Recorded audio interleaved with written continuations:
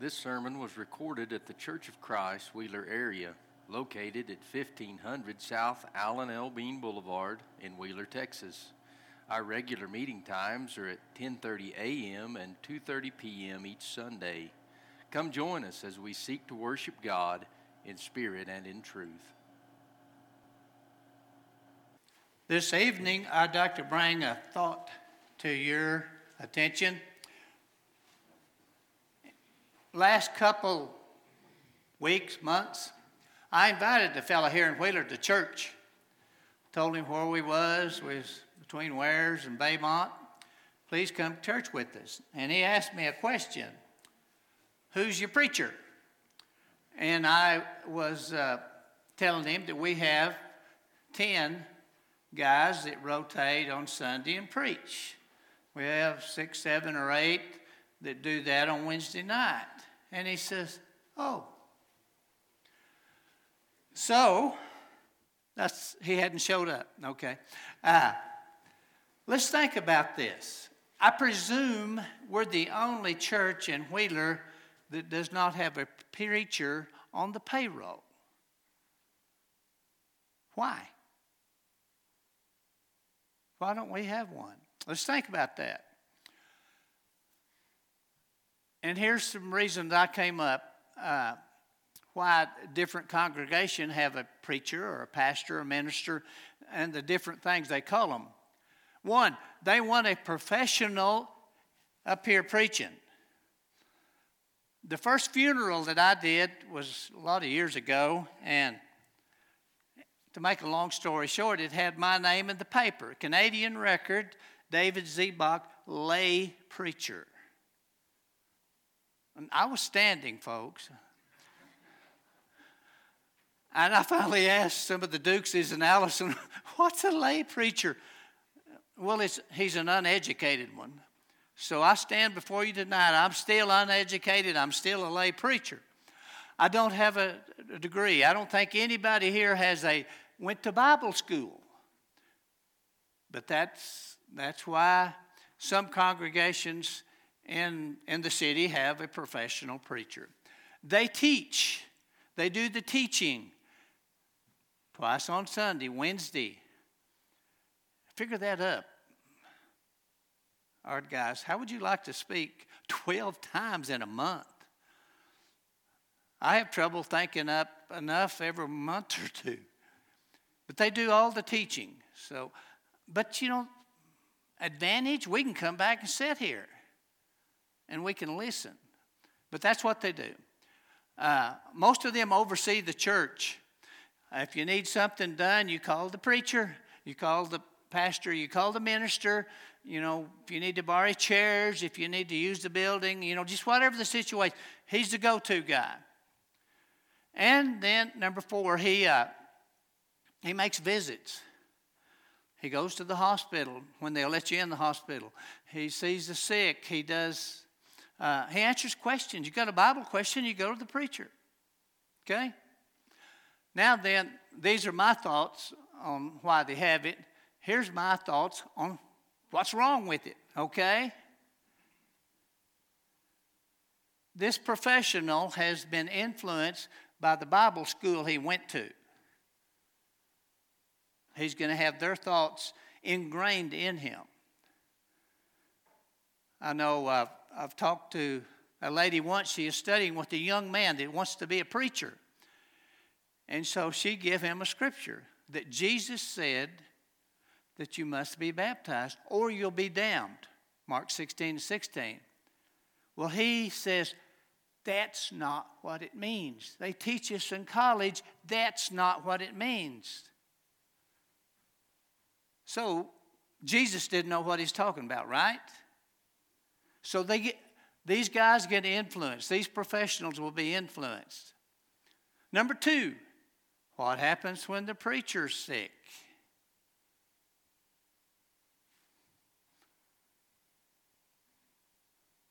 I told Garland I was in Oklahoma City today. If something happened, I didn't get back. He was ready. He said he was ready. I said, won't you go tonight? I think we'll be better off. Go now. What if they make an error? What if somebody's teaching an error? And evidently that's what they're doing coming out of this Bible schools. Who's going to straighten it out? What about their style? I've heard about guys. Sean tells this story about an older guy, probably my age, and he's up there and his mind is slipping, so he's repeating the same things just every little bit. You know, you're sitting there, boy, I'm glad when he gets done. But he just keeps recycling. He's just going through the same thing. And some people's style is good. It'd be great. Number 3, they oversee the church. We know of situations where a guy was given enough authority that some funds are missing.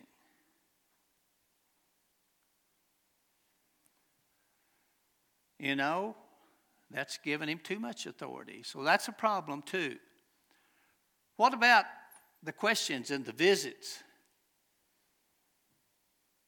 Like I said, that one guy says, that's not what it means.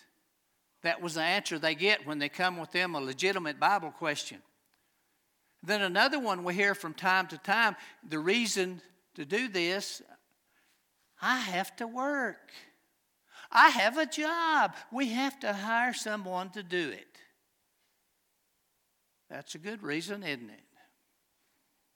Years ago, I was told that visiting with somebody, and they said, you got to stay away from them. They're going to ask questions we can't answer, I guess. And there may be more disadvantages or advantages, but let's see what the Bible says. Let's look at some terminology, first of all, in the Bible. And I'm not going to tell you nothing new that you don't know.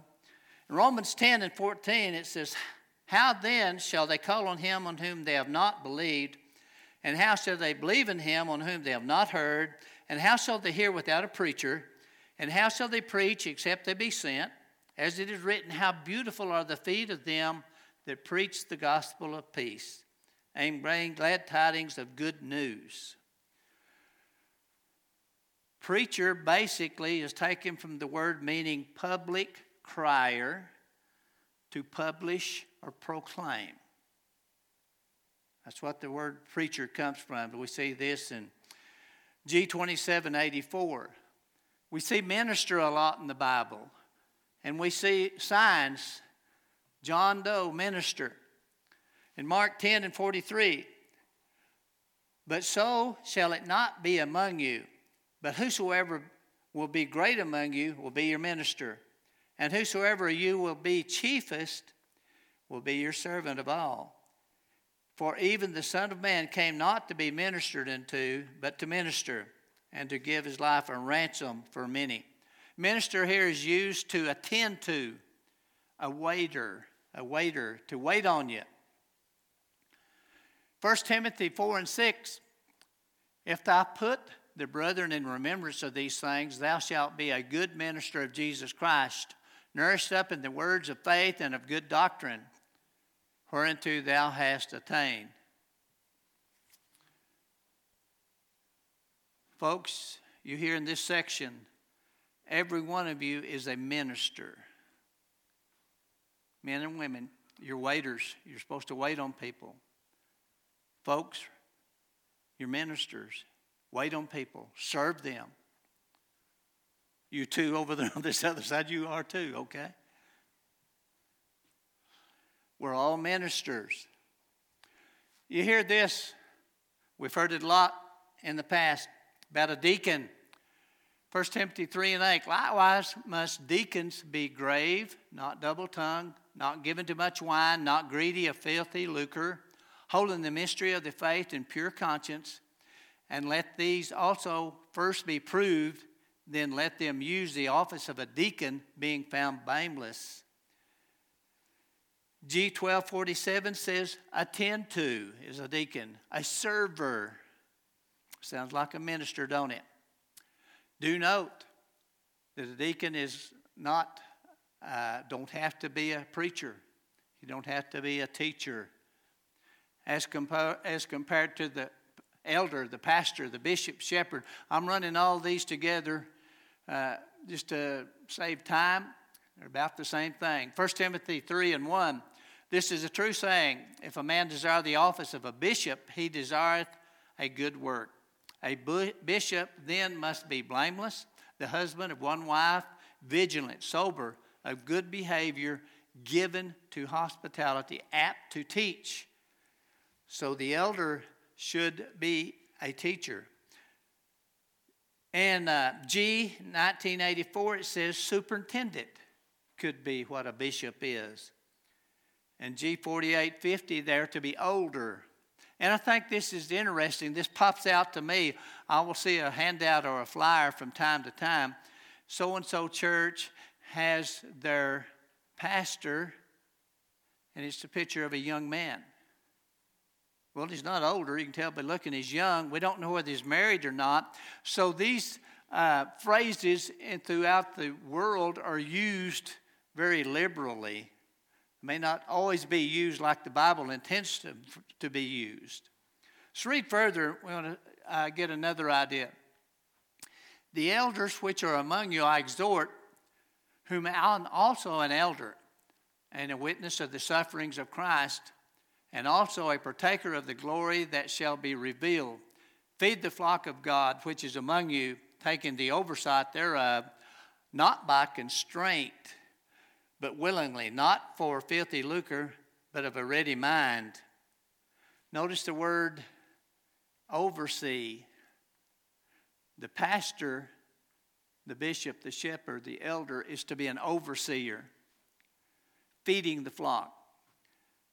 Talked to a lady not long ago, and they had knew someone that had talked to their pastor, bishop, whatever he was, his title was, and says, "Why don't you teach on obeying the gospel?" And he said, "Well, I don't know." He said, "We have people that have not obeyed the gospel." And he said, "Oh, I did not know that." And I think your pastor should know what the flock needs to feed them. And in cases that don't happen, let's go a little further. Neither as being lords over God's heritage, but as being ensamples of the flock. And when the chief shepherd shall appear, you shall receive a crown of glory that fadeth not away. We know who the sheep shepherd is. We know that that's Jesus. We should recognize his voice. Don't know a lot about sheep. Maybe some of you do. But I remember evangelists through the years that a shepherd should smell like sheep. What does that mean? That means the shepherd should know his flock. I've been told that if sheep years ago got commingled, that shepherd would go out there and the sheep would go to their own shepherd. They'd kind of separate themselves. Matt, my cows don't know me. They won't do that, will they? A shepherd should feed the flock and know the flock. Let's think about these words here and talking about terms we see. In Ephesians 4:11, and he gave some apostles, and some prophets, and some evangelists, and some pastors and teachers for the perfecting of the saints, for the work of the ministry, for the edifying of the body of Christ. Every one of these is more than one. It's plural. Plural elders, plural pastors, plural teachers, plural evangelists. I can't say that very fast. That brings up another one, evangelists. Let's read about it for a little bit. 2 Timothy 4:1, I charge thee, therefore, before God and the Lord Jesus Christ, who shall judge the quick and the dead at his appearing and his kingdom. Preach the word, be instant, in season, out of season, reprove, rebuke, exhort with all longsuffering and doctrine. For the time will come when they will not endure sound doctrine, but after their own lust they shall heap to themselves teachers having itching ears, and they shall turn away their ears from the truth, and shall be turned into fables. But watch thou in all things, endure afflictions, do the work of an evangelist, make full proof of thy ministry. Evangelist means preacher of the gospel. And you don't see this term used in religious organizations today. Not too much. The Church of Christ does use that a lot. We have an evangelist, and they go about setting things in order. That's what an evangelist does. They're a preacher of the gospel. One more term, Psalms 111:9. He sent redemption unto his people. He hath commanded his covenant forever. Holy and reverend is his name. Brothers and sisters, we're not talking about a man here. Reverend means to dread or fear. So when you see Reverend John Doe, they're using that completely incorrectly. I went to a funeral once, and one of our evangelists was doing it, and on the handout they had put his name with the Reverend in front of it. We quickly got all the handouts and marked that out. He didn't. He said, I am not a reverend. And none of you are reverend either, okay? That's a term that's used completely in error with God's word. Let's look at examples now. Acts 13:1. But now there were at the church which was at Antioch certain prophets and teachers, as Barnabas and Simon that is called Niger, Lucius of Cyrene, and Manaen, which is brought up with Herod the Tetrarch, and Saul. And as they ministered to the Lord and fasted, the Holy Ghost said, Separate me, Barnabas and Saul, for the work whereunto I have called them. And when they had fasted and prayed and laid their hands upon them, they sent them away. I count 5 individuals that's here, plus teachers. Let's look at Jerusalem now. And when they were come to Jerusalem, they were received of the church and of the apostles and elders, and they declared all things that had been done with them. And in verse 12, then all the multitude kept silence and gave audience to Barnabas and Paul, declaring what miracles and wonders God had wrought among the Gentiles by them. And after they had held their peace, James answered, saying, Men and brethren, hearken unto me. Multiple teachers here. What is our commandment for is the worship service? Let's dig into that a little bit. This is in 1 Corinthians 14. And this is pretty simple. It's not hard to understand. We just need to read it. Verse 26. How is it then, brethren, when you come together, every one of you hath a psalm, hath a doctrine, hath a tongue, hath a revelation, hath an interpretation? Let all things be done unto edifying.